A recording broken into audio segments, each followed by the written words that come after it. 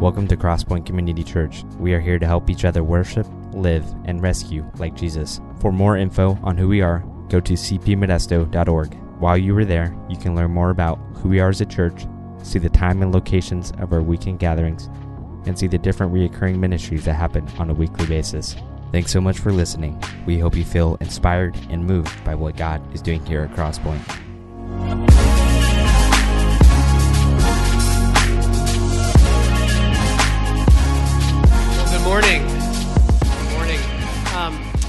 This morning we're starting a new series, and we're going to be going through the letter of 1 Peter in the New Testament. And today is kind of creating a bucket or a container to kind of wrap our heads around what Peter is saying and why he's talking the way he is. And so we want to show that video to kind of give that overview, that big picture of what this idea of exile means, because we're going to kind of get into this morning. As I've been working through this and doing some study, it's been really, I would say for me, it's kind of what I would call a seismic shift in my perception and how I'm thinking. It's one of those things where this isn't anything new, or this isn't some new thing that we found. This is something that's been there all along, but it's kind of like that thing where, I don't know if you've ever gotten like a new car or a different car than the car that you own, and you're kind of like, yeah, I really like this, and I've not seen it around. And then when you get it, you're like, all you can see is those cars on the road. Like, they're everywhere. You're kind of like, I've never seen another car like this except now that I have one. Like, they're everywhere. And so the reality is that it's not that those cars weren't there before, it's just you weren't tuned into seeing them. And for me, and my hope and prayer for you is that as we work through 1 Peter and as we talk about these things, that you will be able to see something that's always been there, that's been there the whole time, but you're going to be tuned into it. And for me, it's changed my perspective on how I want to live and interact with the world around me, and what I'm doing now in preparing to be the kind of person that can participate in God's kingdom. So I'm super excited about this morning, and here's a question. When people run into you, when you introduce yourself to people, or when people meet you, oftentimes the question that's asked is, where are you from? And so I'm going to ask that question of everyone in here, and when I ask the question, I'm going to ask it in just a second. I want everyone to answer where you're from at the same time so I can hear where everyone's from. So, where are you from? Excellent. Now I know where everyone's from. And so, funny thing is a lot of times people will kind of ask another version of that question. They'll say, where's home for you? Because where we're from, sometimes you think that, well, I didn't really fit into where I was from, but where's home for you? And when we think about the idea of home, we think about a whole bunch of characteristics. Beyond just the specific location, like an address of, hey, this is where my home is. But those characteristics of home are things like it's a place where I'm accepted, welcomed, or where I feel like I belong. There's that statement that people make that home is where the heart is. It's where your heart is anchored. It's where it's where you love. It's where your heart is attached to. And I think not a bad thing. I think in a lot of ways, our home is where our stuff is. I remember when the McManuses moved here and Danny took the job as the middle school director, their stuff in the truck took almost a month, or I don't know, maybe it was even longer to get here. So they had nothing in their apartment, but when their stuff got there, it felt more like home. And so that seems like a legitimate thing. Home is where I'm emotionally and financially invested. It's where I have these strong emotional ties to, but also I've invested a lot of my resources, whether financial or time or that kind of stuff. Home tends to be described as somewhere that I feel safe or comfortable or familiar, happy. Home is where I can get rest. If you've ever gone on vacation for a while, or gone on a business trip, or been out and about for a while, There's something about coming home and sleeping in your own room, in your own bed, as opposed to wherever you've been sleeping for, the last month or so, or the last week, it's just always good to come home. And so these are all things that make us feel home, and these are all things that I would guess, that we all want to experience wherever we live. But the question that I would ask this morning is really making these things my pursuit, or the lack of these things? Is the lack of these things a bad thing, or is my pursuit of these things a bad thing? Do I want to find home to the furthest degree that I experience home here right now? Is that something that maybe the Bible teaches?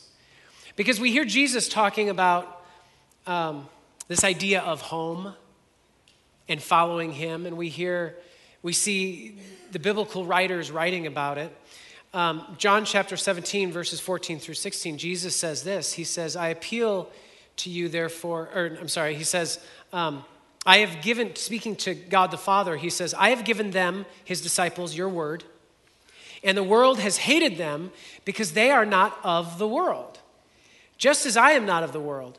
I do not ask that you take them out of the world, but that you keep them from the evil one. They are not of the world, just as I am not of the world. And so Jesus himself says, those who follow me this isn't home. He says, this isn't where all of those things get fulfilled. He says they don't belong here. He says they won't feel ultimately safe here. They won't find rest here because this isn't their home. Later in Romans chapter 12, verses 1 and 2, Paul says something. He says, I appeal to you, therefore, brothers, by the mercy of God, to present your bodies as a living sacrifice, holy and acceptable to God, which is your spiritual worship. Do not be conformed to this world, but be transformed by the renewing of your mind, that by testing you may discern what is the will of God and what is good and acceptable and perfect. So Paul kind of takes it and he says, don't be assimilated by this world. Don't resemble this world. Don't reflect this world. Don't be an imager of the world around you, but be transformed by the renewing of your mind in faith in Christ Jesus, and be an imager of God, be a reflector of Jesus.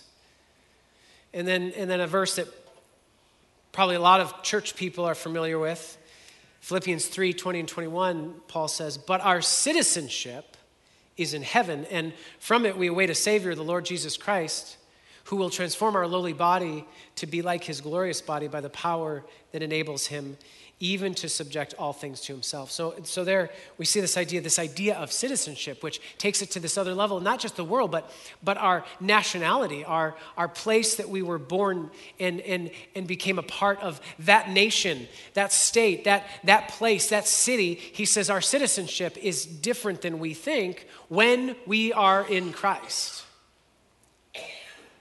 And we probably, at least if we've grown up in church or been in church for any amount of time, we know these things. We know that Jesus says things like, you're not of the world because you're part of me. We know things that like Paul says, that don't think like the world. And we know that our citizenship is in heaven. And then for some, maybe you didn't know that, and maybe that's new to you, and you're kind of like, well, that's an interesting concept. But here's my question for this, is do we really live in light of those things that the Bible says? Do we really live that way? Does it affect how we make decisions, where we go, how we see the world around us, how we see ourselves fitting in the world or not fitting in the world? Is this something that really has weight in our lives? Here's something that I want you to consider.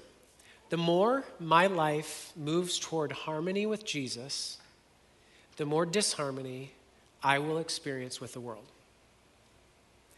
The more my life moves toward harmony with Jesus, the more disharmony I will experience with this world.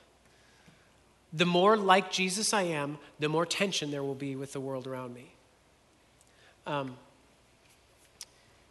It's interesting for anybody who says, who maybe thinks or has the idea or notion that, following Jesus will make things easy. Actually, following Jesus makes us become more like Jesus, which makes us become less like the world, therefore creating tension with the world. We become less unified with the world in the way the world functions and decides and behaves and thinks and values.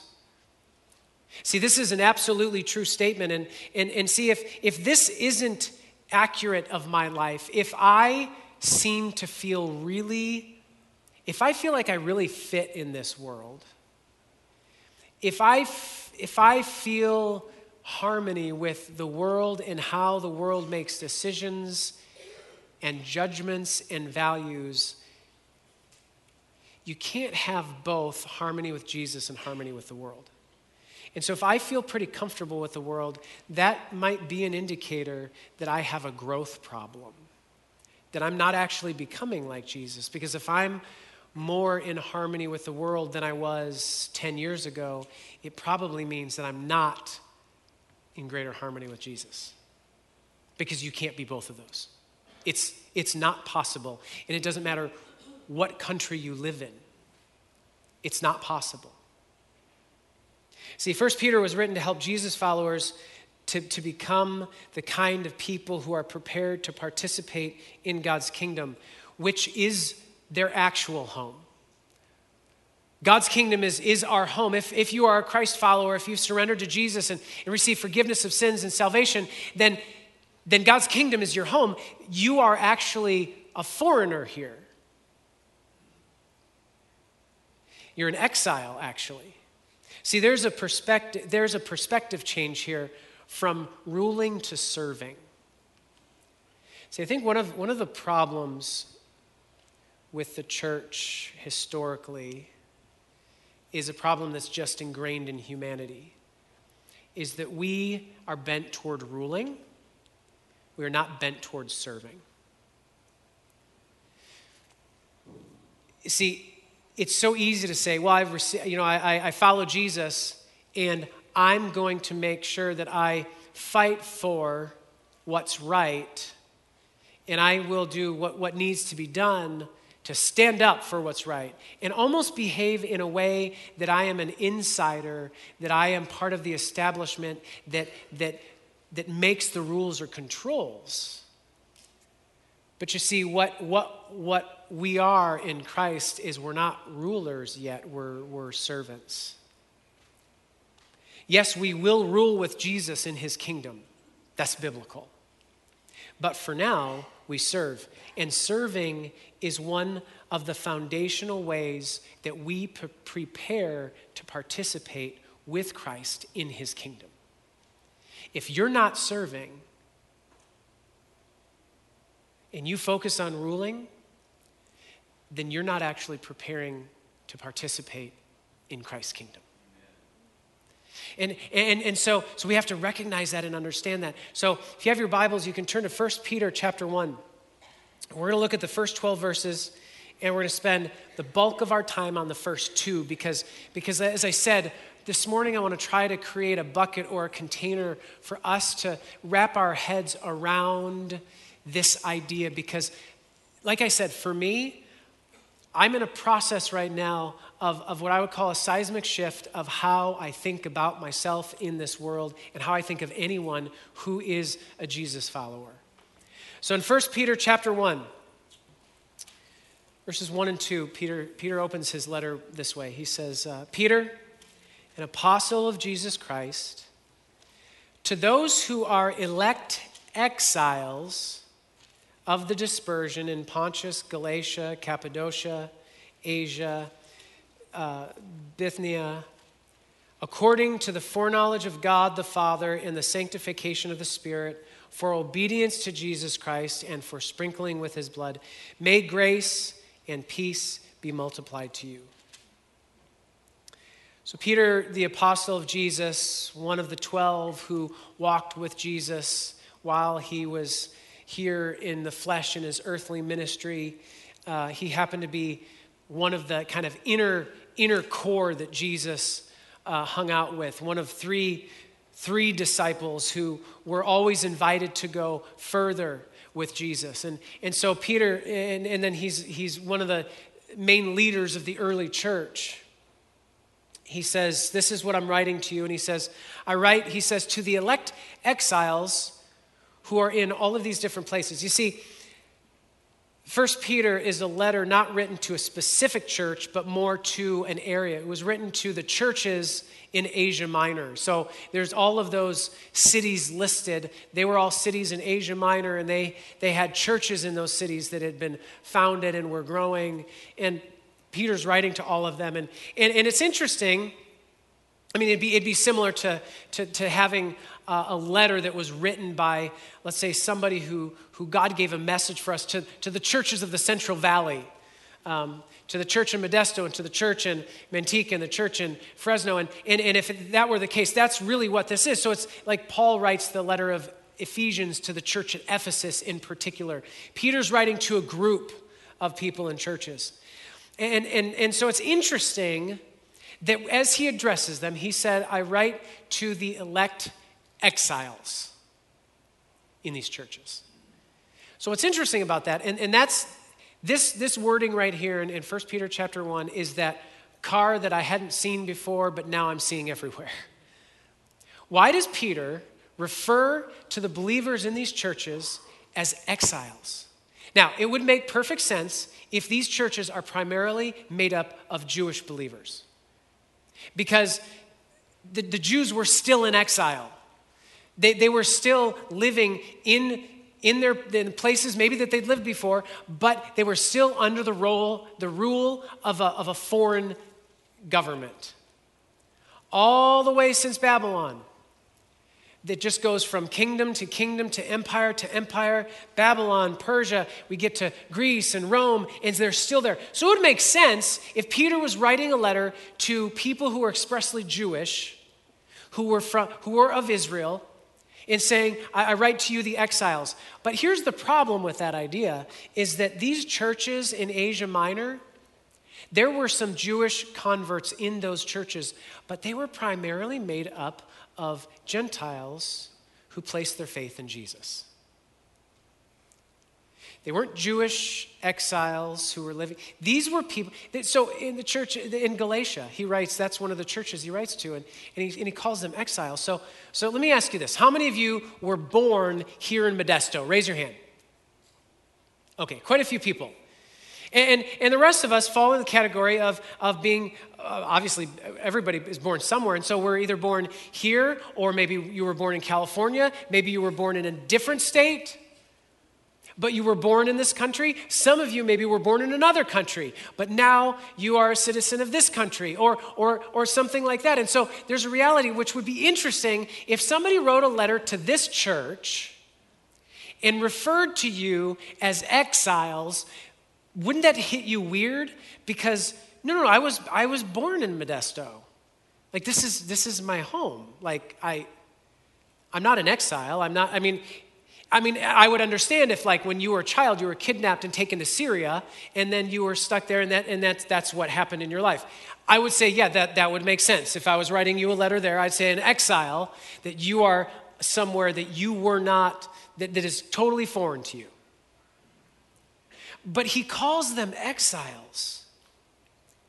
The word he uses here is the Greek word parapadidimus, which is used in context basically with the idea that it's a person who comes from a foreign country into a city or land to abide there with the natives temporarily.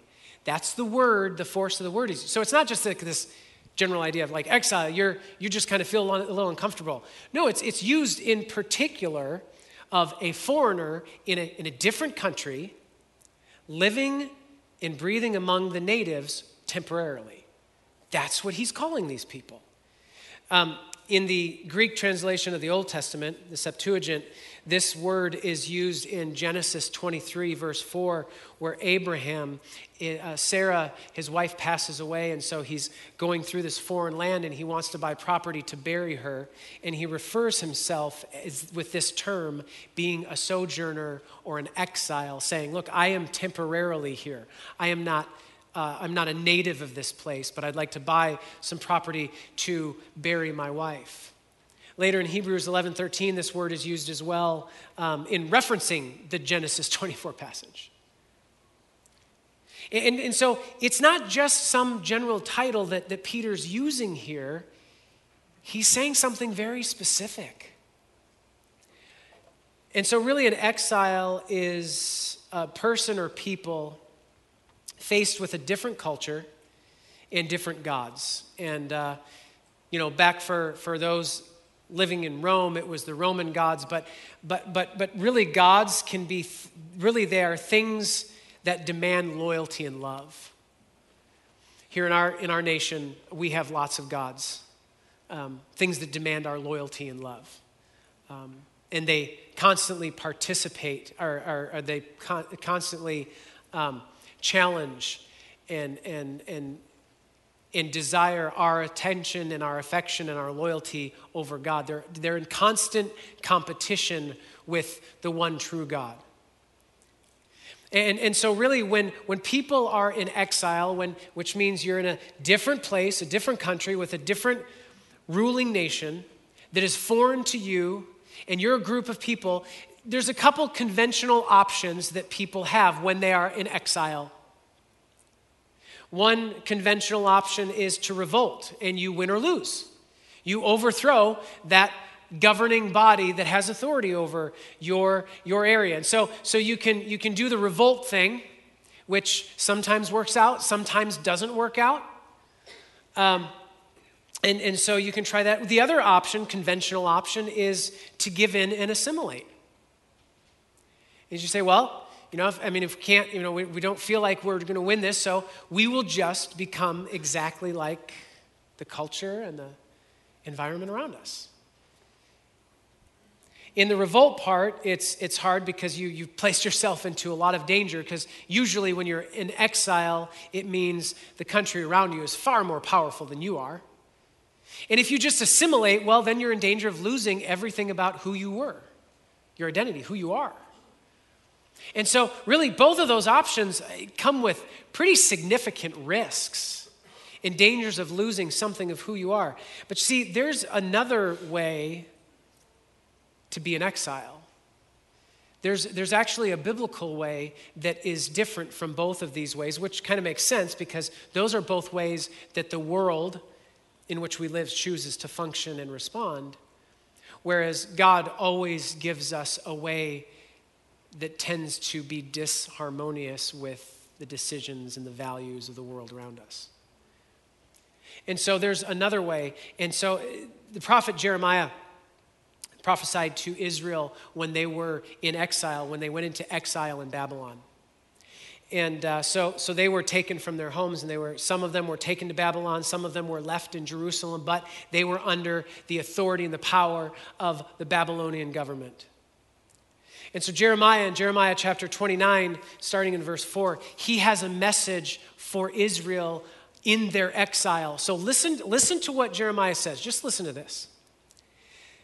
Thus says the Lord of hosts, the God of Israel, to all the exiles whom I have sent into exile from Jerusalem to Babylon. Here's what I want you to do.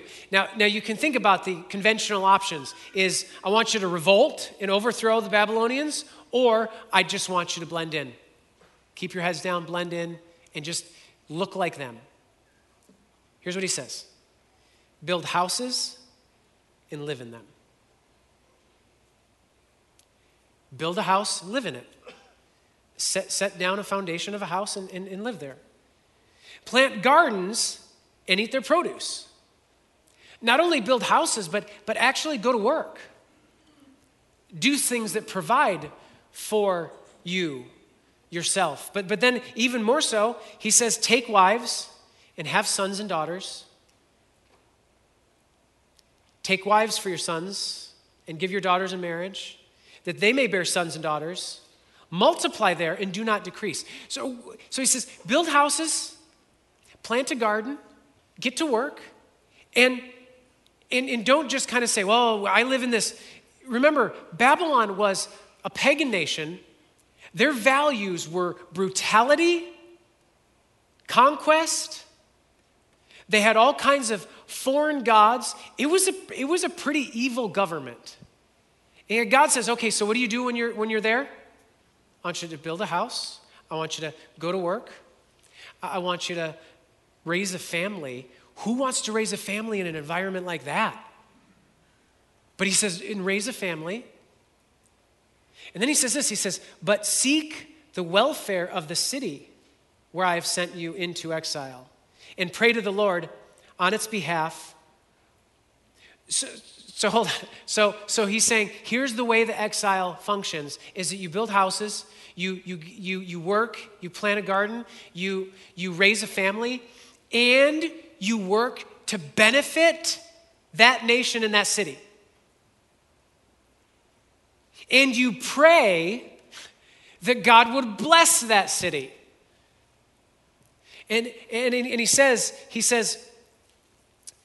for in its welfare, you will find your welfare. So the way of the exile, biblically, is that you participate in the nation and the city that you're exiled in. You don't build walls and close off and say, I'm not going to get to know anyone. I'm not going to let anyone have any access to me, and we're going to have all our own stuff so that we don't like start to overlap with their stuff. He says, no, and how the city goes, you go. So as exiles, do this. But then he says, for thus says the Lord of hosts, the God of Israel, do not let your prophets and your diviners who are among you deceive you, and do not listen to the dreams that they dream, for it is a lie that they are prophesying to you in my name. I did not send them, declares the Lord. For thus says the Lord, when 70 years are complete for Babylon, I will visit you, and I will fulfill to you my promise and bring you back to this place. For I know, and so he says, there's these prophets in Israel who were saying, God's going to annihilate Babylon. And this is just don't do anything and just stand strong and let God destroy Babylon because we're God's people and we're special. And those prophets were saying things that God was not communicating.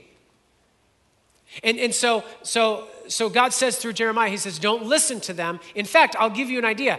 You're going to be here for 70 years. By my hand, you're going to be here for 70 years.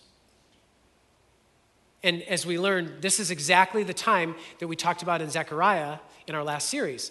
That was towards the end of the 70 years where the people were saying, God, when will this come to pass? And Jeremiah asked the question, this time is for you to become the kind of people who are ready to participate in God's kingdom. And they weren't taking that seriously. And these prophets were speaking against God. And so then the last verse, verse 11, probably the most misused verse maybe in the whole Bible. God says this, for I know the plans I have for you, declares the Lord, plans for welfare and not for evil, to give you a future and a hope. The context of that verse is in exile. It's not a prosperity doctrine. What it's saying is that you are in this place, and I want you to become more like me and image me and reflect me during this time of exile, and I will bring you out of exile eventually because I have plans for you that are beyond your imagination, but I'm going to accomplish that. And frankly, it's going to be in my kingdom. And while you'll experience maybe welfare in this world as exiles, depending on where you're exiled, it's not going to be over until you step into my kingdom. So basically what he says in Jeremiah is, he says, settle in, live life, work towards success for the nation, but always remember where you're from, who your loyalty and your love is anchored to. Because what you can't do in exile is accept and pursue the gods of those nations. So at no point did God say, yeah, and go ahead and worship the idols and the gods that Babylon worships. What he said was, live life to the best that you can, but remember who you're loyal to and who your love is toward.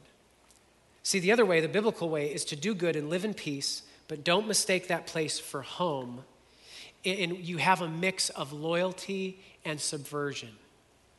It's this idea that you live in the place where you are, but when it asks you to place your loyalty or love on something other than God, you have to be humbly subversive.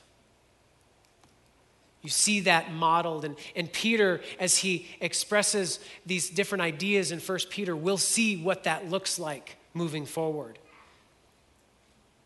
You see, Jesus followers are exiles. We are exiles not because we're displaced from our homeland, but because Jesus is our new home, and this world does not recognize Jesus. That's why we are exiles.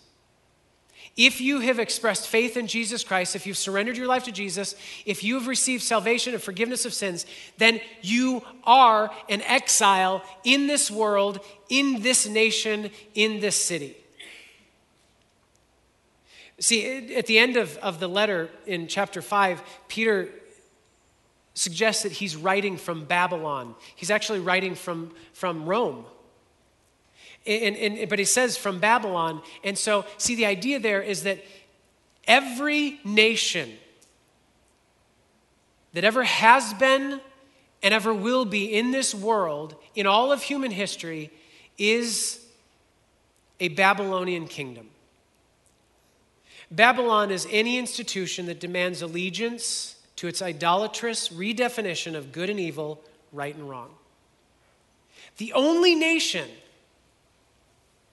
that did not start out as Babylon is Israel, because God called Abram out of Babylon, and he called him, and God said, I will make a people for myself through you.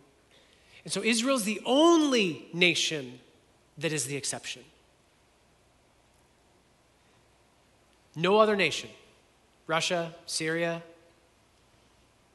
England, the United States, Mexico, all of those nations are Babylon in their very nature and from their very inception. You may say, well, but the U.S. was founded on, a lot of it was founded on a Judeo-Christian ethic. Yeah, but it's always been Babylon. The U.S. was never chosen and set apart by God. It was chosen and set apart by God to get God's will accomplished, just like Iraq was, because God uses every nation to accomplish his purposes. But it's all Babylon. You see, we need to recognize that when we surrender to Jesus, we begin a life as exiles in this world, including the nations that we were born and grew up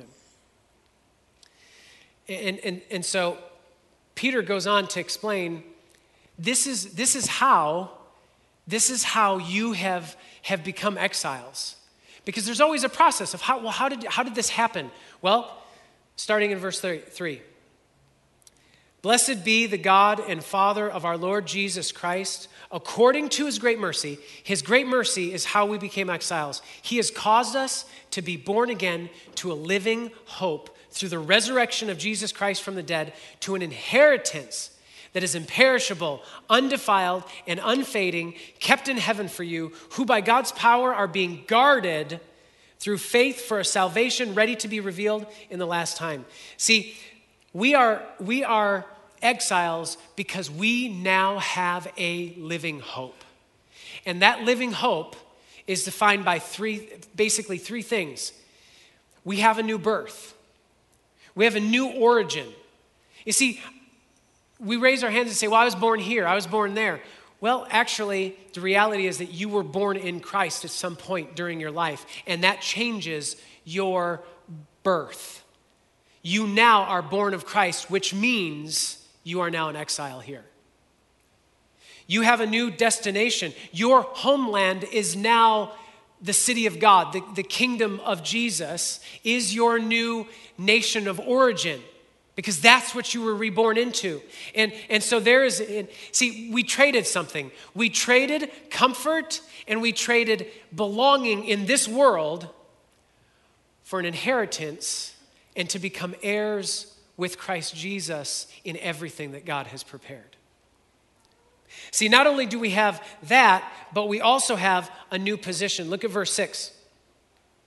He says, "In this you rejoice, though now for a little while, if necessary, you have been grieved by various trials, so that the tested genuineness of your faith, more precious than gold that perishes, though it is tested by fire, may be found to result in praise and glory and honor at the revelation of Jesus Christ. Though you have not seen him, you love him. Though you do not see him now, you believe in him and rejoice with joy that is inexpressible and filled with glory, obtaining the outcome of your faith, the salvation of your souls." See, not only do we have a new birth, but we have a new position. We are in the position of an exile. And notice what he says in verse 6. He says, "In this there is joy. Although, for a little while we are in exile, we will be grieved by various trials." I think a really clear example of this is yesterday. People in a community in Dayton, Ohio, people in a community in El Paso, Texas. Two very evil people went and shot and killed all kinds of people. We grieve about that. That's terrible. There's no excuse for that. That's absolute evil born of sin. Yet here's the thing. We grieve with those communities and those people. But here's the thing. Our nation will argue about what to do about that, how to fix it. And eventually they'll probably come to some point of passing laws and coming to a solution and a conclusion. But here's the problem. All of the solutions that our nation will come up with will just trade one terror for another, because the only solution to what we face is Jesus. There is no other solution, and frankly, our nation will never come to that solution because it never has and never will surrender to Jesus as King. Jesus has never been, God has never been the God of this country. I'd say maybe one of the closest things that we can see is from its inception, the God of this country is independence, which in some ways is a good thing, but not when it competes with God. And so we have this new position where it says that we will grieve in this world because we see the truth and we see this living hope, yet the world continues to reject it. And then finally, we have a new birth, a new position, but we have an old plan. Sometimes you throw out the old plan because it's not working and you want a new plan. Sometimes you throw out the old plan before you should because you just need to have patience.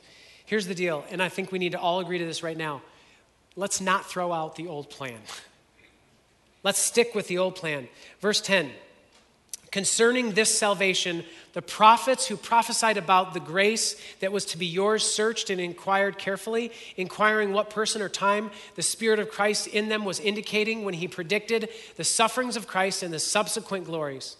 It was revealed to them that they were serving not themselves but you in the things that have now been announced to you through those who preach the good news to you by the Holy Spirit sent from heaven, things into which angels long to look. This is an old plan that was foretold by Zechariah and all the prophets, that God would someday make us exiles in this world, and our home would be his home, and we would live and work in this world to make it better and for God's glory.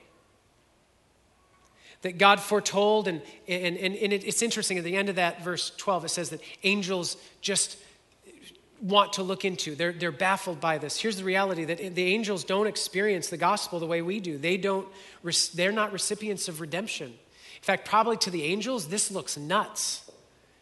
That God would forgive and give up himself to bring back people who rebelled against him.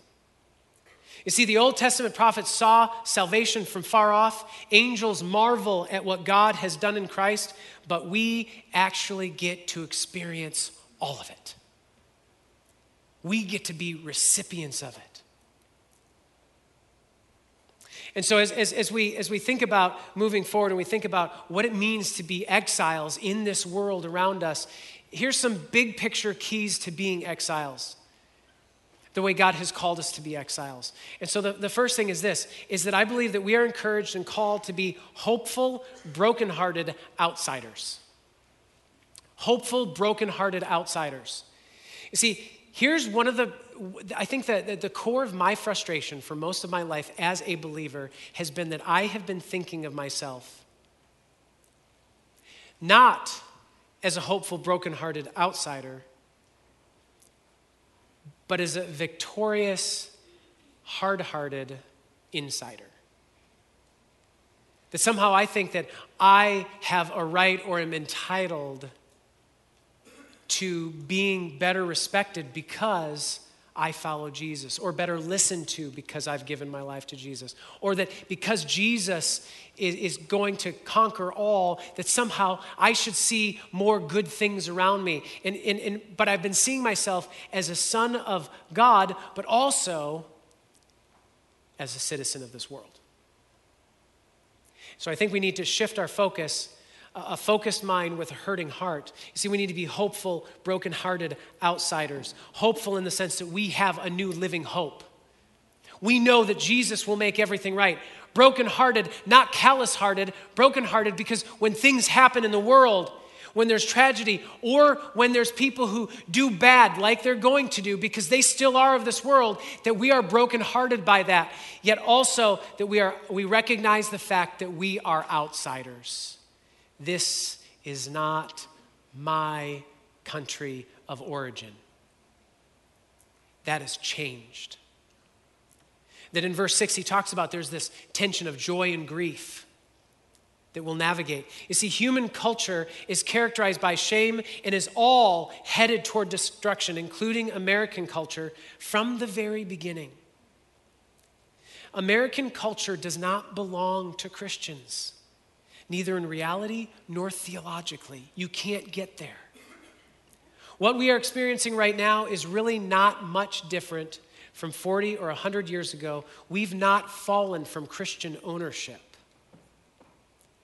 When we say things like, I felt more comfortable at this time in American history, or I feel more comfortable today, what that's actually saying about you is it's reflecting your disharmony with Christ. Because you see, maybe the generations that have gone before almost couldn't see the distinction between them and Jesus,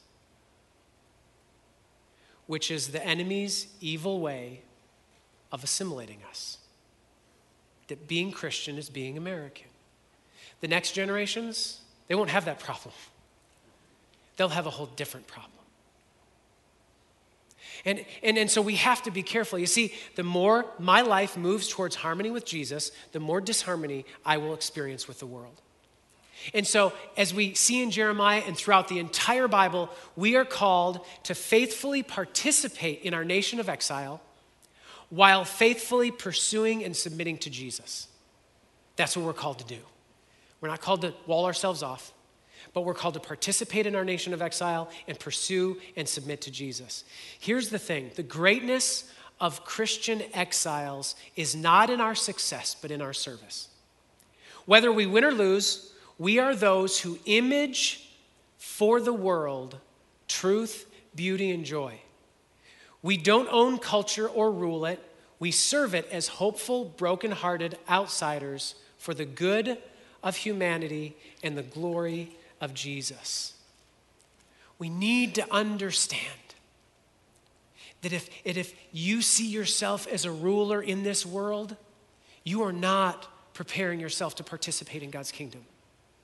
You are preparing yourself to remain in the kingdom of the enemy. If you are serving, you are preparing yourself to participate in God's kingdom. As I close this morning, I want to throw some questions out for your communities that to kind of work through as we begin to wrap our head around this idea of being in exile. First question is this: does my life resemble a citizen of or an exile from this world? What does it look like? Does my life look like I'm fully here and I'm a citizen of this world, and my happiness and frustration and all of that goes up and down with how the world around me goes? Or does my life resemble an exile from this world? And do I act like the biblical exile is called to act? Second question, as I experience the world around me, am I characterized as a hopeful, broken-hearted outsider, or am I angrily trying to reclaim what I think I've lost or just blend in? I think there's way too many of us in the church who are angrily trying to reclaim what we think we've lost. But do you know who took it away from us? Jesus did. When we traded our nationality for Jesus, he shifted us. Third question is this: what one thing can I do right now that will help me remember how I am called to live and impact? What's one thing I can do right now this week that will help me remember what I've been called to do, that I'm an exile, and that I've been called to participate in the nation of exile and to pursue Jesus and submit to him? I'm going to invite the prayer team to come up. I'm going to pray for us and close, and if you would like prayer this morning, I'd invite you to come up and receive prayer. As we pray this morning, we want to remember those people and communities who are affected by the shootings in El Paso and in Dayton and in Gilroy. And again, it's brought me back to center that what I am here is this idea of an exile in this world. And this world's not going to get better in any way. But that I can live my life as an exile in the way of Jesus that he's called me to live. That I can be a hopeful, brokenhearted outsider until I'm called to go back home. Let me pray for us. Jesus, we come before you this morning. God, I thank you for your faithfulness. And God, how clear you are in helping us to understand who we are and the work, the miracle that you've done in our lives. Father, I do lift up those communities and those families and people who are suffering today because of the evil of sin in the world. And God, unfortunately, the world is not going to figure this out no matter what they decide.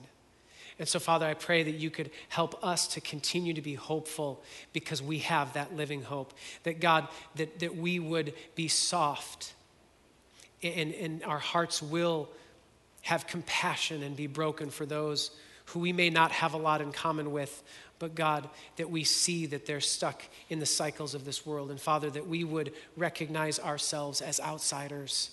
That God, that we will never define ourselves as being insiders here. That we would be loyal to you and have all of our love toward you, Jesus. God, we love you and we thank you. In Jesus' name, amen.